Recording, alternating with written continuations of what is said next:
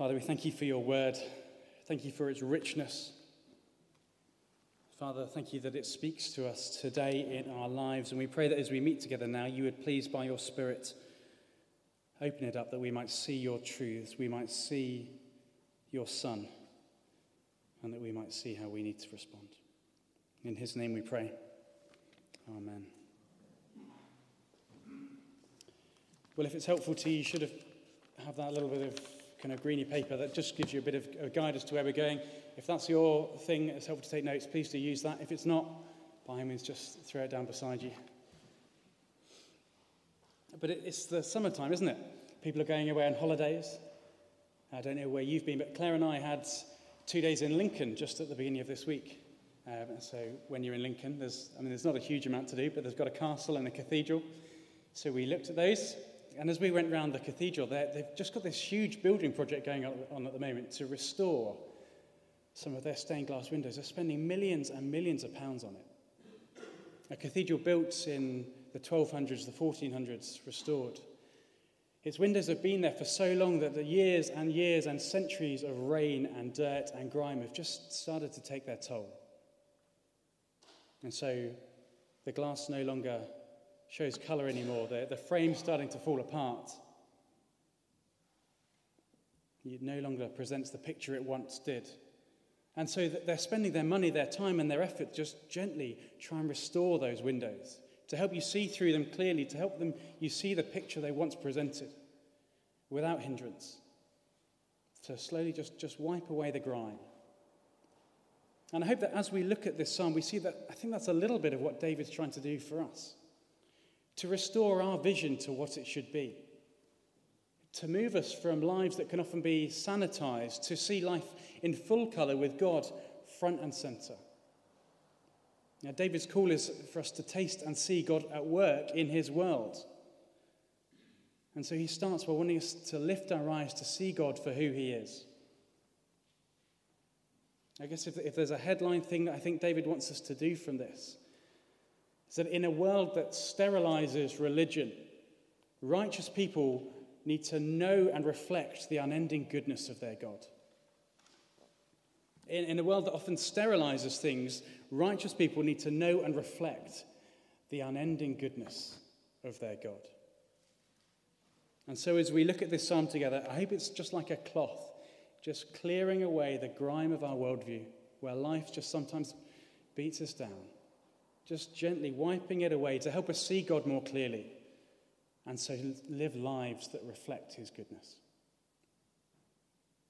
Now, David's language for God's people here, he calls it the righteous. We'll unpack a little bit of what that means, but it's his language for God's people who are looking to, trusting in, calling upon God's name. Those people David will refer to as righteous. So if you've closed your Bibles, now would be a great time to open them back up again. We're on page 561. And just look down at how he opens this psalm. Verses 1, I will extol the Lord at all times. His praise will always be on my lips. My soul will boast in the Lord. Let the afflicted hear and rejoice. Glorify the Lord with me. Let us exalt his name together. I mean, you get the feel for straight away. This isn't a psalm of lament or reluctance or mourning. This is a man bursting with praise for his God. But more than that too, this is a psalm of a man who's desperate for us to join in. I don't know if you've ever been in a room with Andy when a Radiohead song comes on the radio. He can't help but sing, but he just doesn't want to sing on his own. He wants you to sing the song with him. That's kind of like what David's doing here.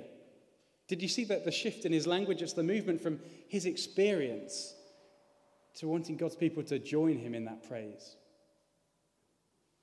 I will extol the Lord at all times. His praise will always be on my lips. I will glorify the Lord. Let the afflicted hear and rejoice. Glorify the Lord with me. Let us exalt his name together. Now, King David here isn't sitting on a nice hill somewhere with the sun on his back. He's not kicking back, just waiting for the Premier League to start with servants at his beck and call. King David here, as he says these words, is a man on the run. He's fleeing, 1 Samuel 21 tells us, from the hand of the incumbent, Saul. He's on his own in a foreign land. He's just been before a foreign king who wants nothing to do with him. And yet here, in the midst of this David can lift his eyes to the King of heaven. Though he is afflicted, he will rejoice. See, David's personal experience of the Lord's deliverance led him to cry out in praise, boasting in his God, and calling those who were listening to do the same. He glories in the God. Literally, David's boasting in who his God is. His opening words of testimony are not about David, his circumstance, what's going on in his life, but they're all about his God. This continual, all-encompassing praise, this selfless enthusiasm, this acknowledgement and public declaration of who his God is. And so before David goes into the detail of what he's done, which comes in verse 4 onwards, he starts with the detail of who God is. Not just in time and space, but in eternity. The praise he's eternally worthy of. And so his words here are a call to spiritual vibrancy, not just dry orthodoxy. They're a call to emotional engagement, not just kind of intellectual stoicism. Right now, David is modeling a life of praise to us. My soul will boast in the Lord, verse 2 says. As we hear that language, as we hear language of boasting, I think it can often have a bit of an ugly tinge to us. It conjures pictures of inflated egos, delusions of grandeur, boasting that just pushes others down. But not here. What would be an unpleasant act when focused on man is just transformed when God is in view. Indeed, David tells us in verse 2 that his boasting in the Lord so affects others that they too turn and rejoice when they see this God for who he is. So David starts by proclaiming a God whose majesty has just begun to grasp. He burst into song about a God eternally worthy of praise, eternally worthy of boasting in, a God so majestic, so inalienably good that David cannot help but shout and sing about it. And so his opening words here in verses 1 to 3, the righteous are to magnify the Lord. His opening words are just taking that cloth gently and just scrubbing down our glasses so that we can see this God for who he is and join him in exalting his name together. The righteous, David cries, magnify the Lord. They do that because their God is at work in life. And that's what we see in verses 4 to 8. The righteous magnify their Lord because he's eternally good, but also because he is at work in space and time. Thinking about holidays, I don't know if you've ever been into a travel agent to get some advice about your holiday. Maybe you're going to Morocco, you think, I don't know much about Morocco, let me go to a travel agent, we'll walk into somewhere on the high street. And they can tell you everything you want to know. The person you're speaking to, they can tell you how to get there, what the currency is, what the best hotels are. They can tell you about its history, its capital city, how its name came about.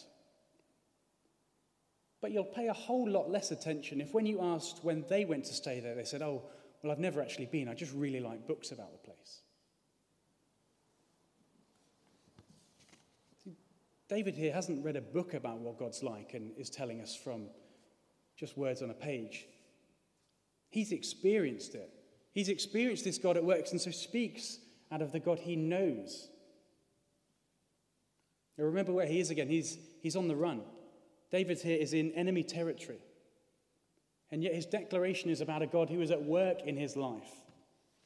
His confidence is about a God he knows from personal experience. And so this experience leads him to cry out. This experience leads him to speak out, to tell the congregation about who this God is. I sought the Lord, verse 4, and he answered me. He delivered me from all my fears. Verse 6, this poor man called out, and the Lord heard him. He saved him out of all his troubles. David, the man on the run, can testify that when he cried out, his God heard him. He was fearful, and yet the Lord delivered him. He was poor and vulnerable, and yet the Lord saved him from his trouble. Verse 7, it's as if the Lord has cordoned David off from harm and put a guard at the door to stop intruders. And so this didn't just change David's circumstances, it changed his attitude too. Where formerly there was fear writ large across his face, now he stands as one raging. Verse 5.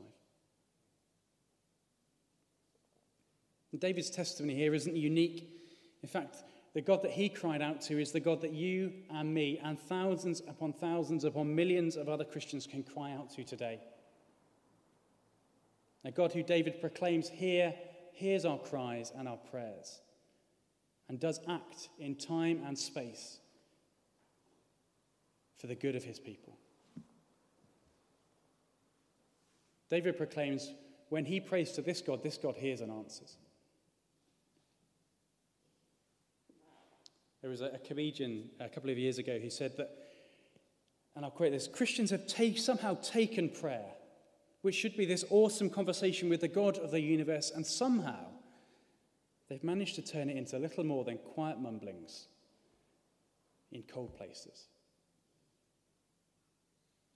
Yet David's words here couldn't be starker in their contrast. Far from quiet mumblings, David's words are vibrant and full of praise to a God he knows answers his prayers, to a God he knows has been at work for good in his life. And so he paints this picture in vivid colours that we might see our God at work. And he follows his personal testimony with words that have powerful application to us. Do you see that in verse 8? Look down again. To those listening, taste and see that the Lord is good. Blessed is the one who takes refuge in him. As David sings out God's praise for acting to deliver him, so he proclaims that all of God's people can experience the same. He calls believers to taste and see for themselves the goodness of this God, that he can act in time and space, that he is sovereign, that he does hear. And just as God rescued David, so David proclaims that we too are safe in his hands.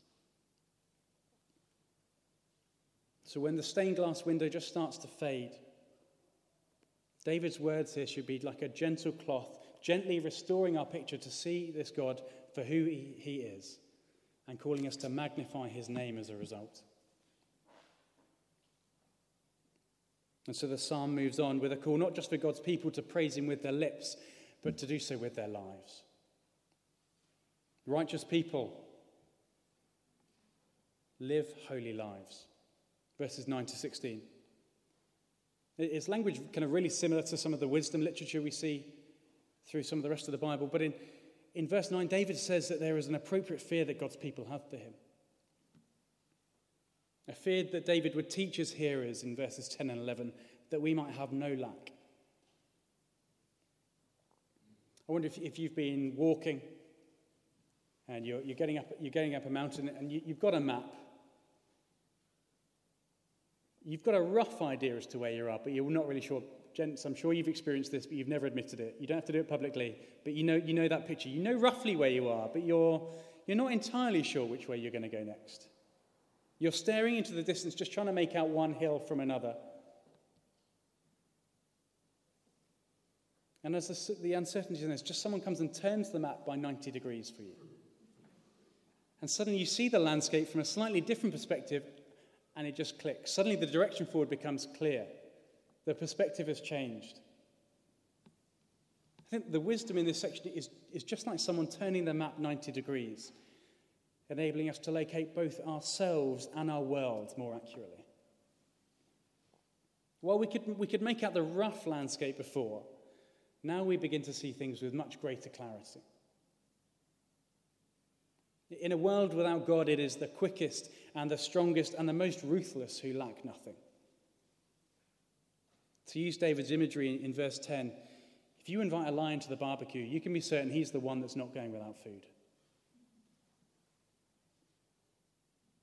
Yet though the lion symbolizes the very essence of self-sufficiency in physical provision, here they're the ones who lack and hunger, while those who seek the Lord for their sufficiency lack no good thing.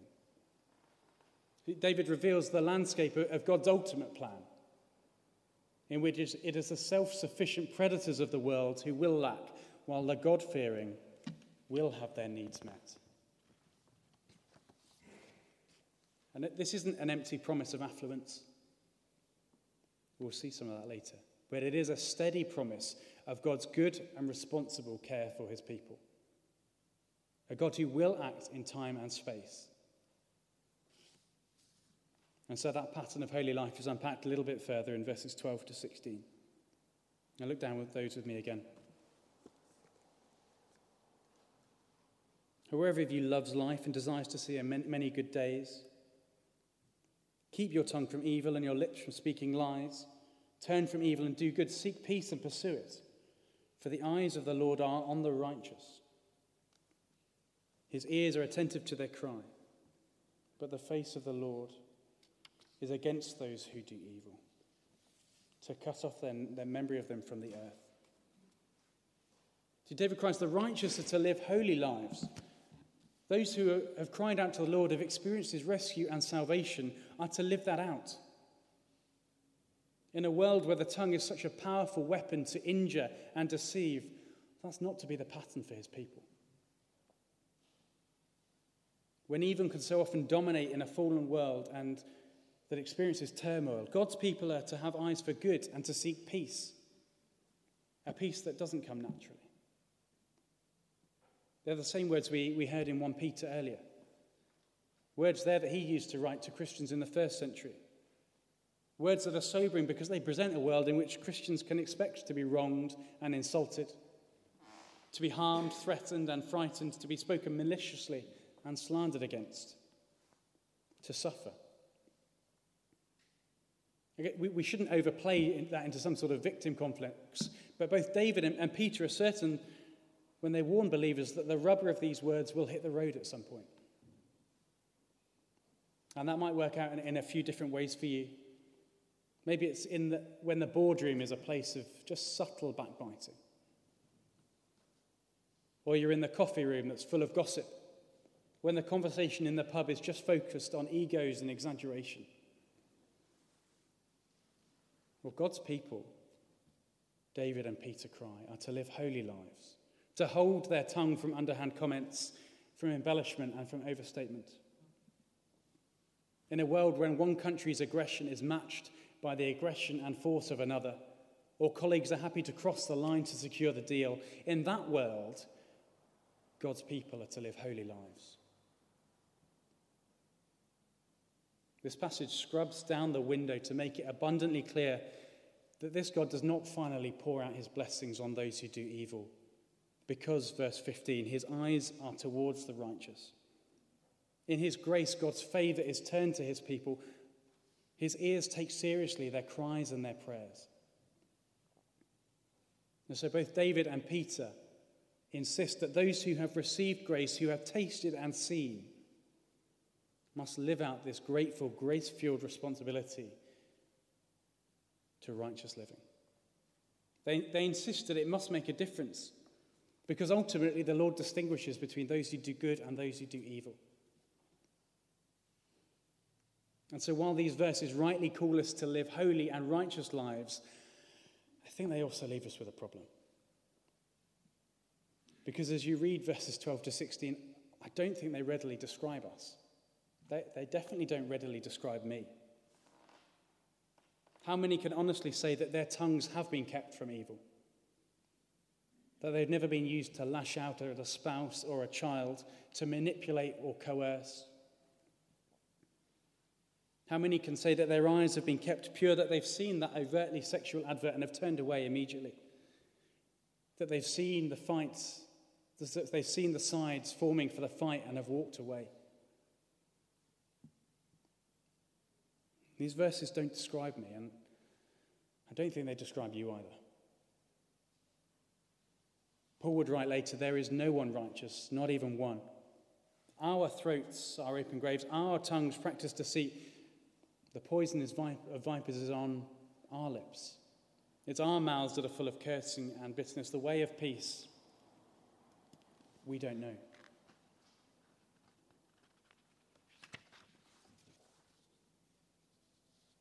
So the call for the righteous to live holy lives only makes sense because our God has shown the way. When David calls us to righteous living, his words point beyond us too. Not just to a vague ideal, but to a man, to the righteous man. One whose words and speech were always wholly filled with good. One whose words were always pure and his life wholly blameless and obedient. The one who did keep his tongue from evil when he was reviled and slandered. The one at whom Pilate was amazed when his lips were silent in the face of lies and false accusations. See, David's words here point us to the one who has ensured that evil will one day be turned to good. The truth and the hope of our gospel is not just that there is someone that could do this, but that he did it on our behalf. That his life, the righteous man, benefits our life as people who should want to live righteous lives. And so the eyes of the Lord can only look upon us because they've looked upon him. The Lord hears our cries because he heard his cry from the cross. The Lord can look upon us only because he looked away from him. The face of the Lord is not against our evil solely because Christ took it for us. At the cross, the righteous man took upon himself our unrighteousness and imputed to our account the perfect record of his righteousness. We can be called righteous because we have his righteousness. The perfect Son that was cut off from the earth, verse 16, so that we don't need to be. Because these verses not only show us how we should live, they show us the way that Christ did live. And with his record now reckoned as ours, they call us to lives of holiness in response. The righteous people live holy lives because their God has shown the way. It's easy to gloss some of that over, but I guess both Peter and David are certain here that grace must motivate holy living. Righteous people are to live righteous lives because their God has shown the way. And finally, verses 17 to 22, we unpack a little bit more of what the life of those righteous can expect. I don't know if you've heard the phrase, there's only two things certain in life: death, taxes, and people who can't count. There's only three things certain in life: death, taxes, and England bottling a penalty shootout. Or maybe they say that there's only four things certain in life: death, taxes, England bottling a penalty shootout, and Americans at the congregation at St. John's being fed up of football illustrations. But just like that, David tells us that there's three things that are certain in life here. Three things certain in the Christian life. That we will experience trouble. That God does hear our cries. And that he will deliver us in the end. And so what he does in verses 17 to 22 is just unpack some of that. The righteous cry out and the Lord hears them. He delivers them from their troubles. The Lord is close to the brokenhearted and saves those who are crushed in spirit. The righteous man will have many troubles, but the Lord delivers him from them all. He protects all his bones.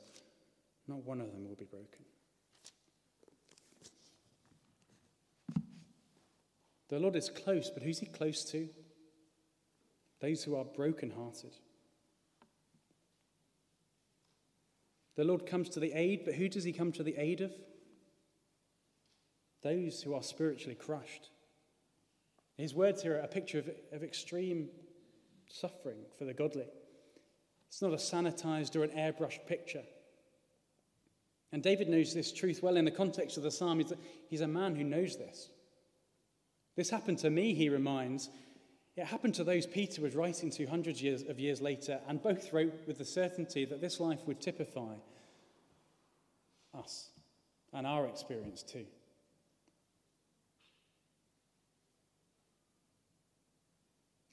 Taste and see that the Lord is good, verse 8. David's written that just a few verses before, but here he reminds us that God is good, even in difficulties. His goodness doesn't remove them, but is shown through them. And where is God in all this trouble?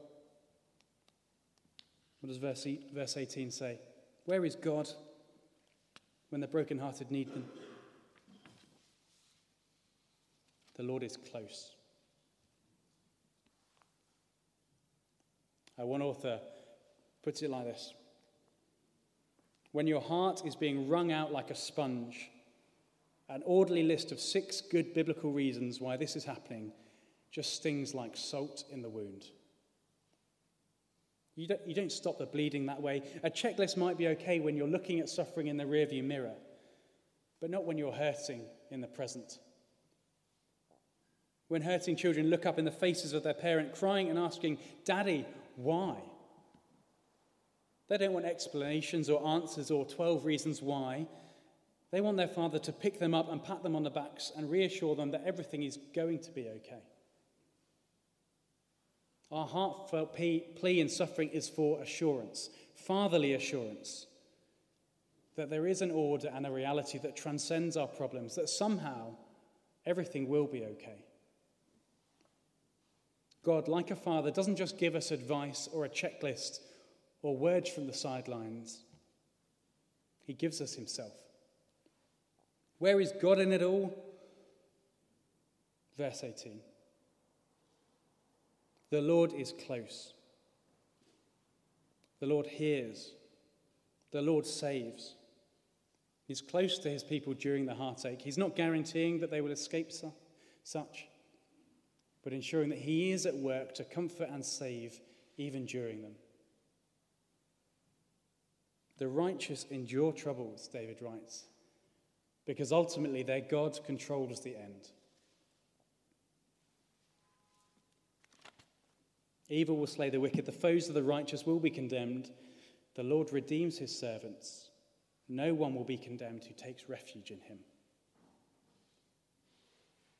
If you're a Christian here today, caught in a battle, desperate for reassurance, well, the Lord reminds you here that in the end, the boomerang of evil will always come back to lie squarely with the wicked. In the end, verses 20 and 21, those who oppose God's people will bear their guilt.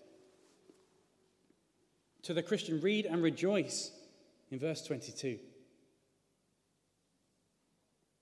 Who is our God? Who is the one that we glorify and boast in? Well, he's a God who rescues and redeems the life of his servants.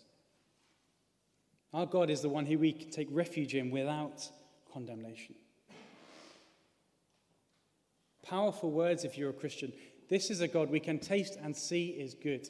A God who controls the end and so enables his people to endure troubles. But these aren't just powerful words for the Christian. If you're here today and you wouldn't call yourself a Christian, maybe you're just looking in, then I think these are powerful words for you as well. Because David says if you're not on this Lord's side, then you're against him. And so he gently reminds again that in the end, the boomerang of evil will always come around to land squarely at your feet. To those looking in at Christianity, David proclaims this same God, one who protects and cares, one who provides rescue and refuge for those who see their need of it.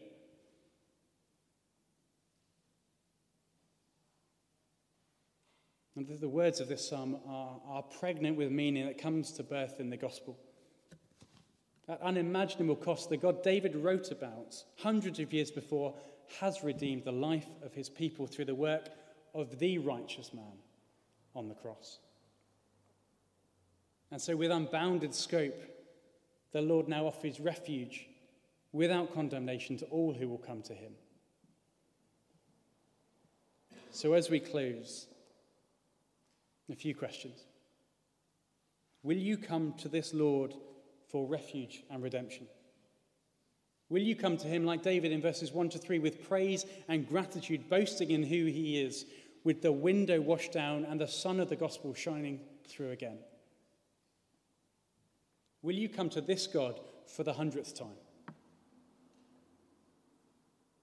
Will you come to this God maybe for the first time? Well, after a prayer, Matt is going to come and lead us as we close in the way David says we should, in the way that he started. Praising our God for who he is, for what he's done, and the righteous man he sent. Why don't I pray?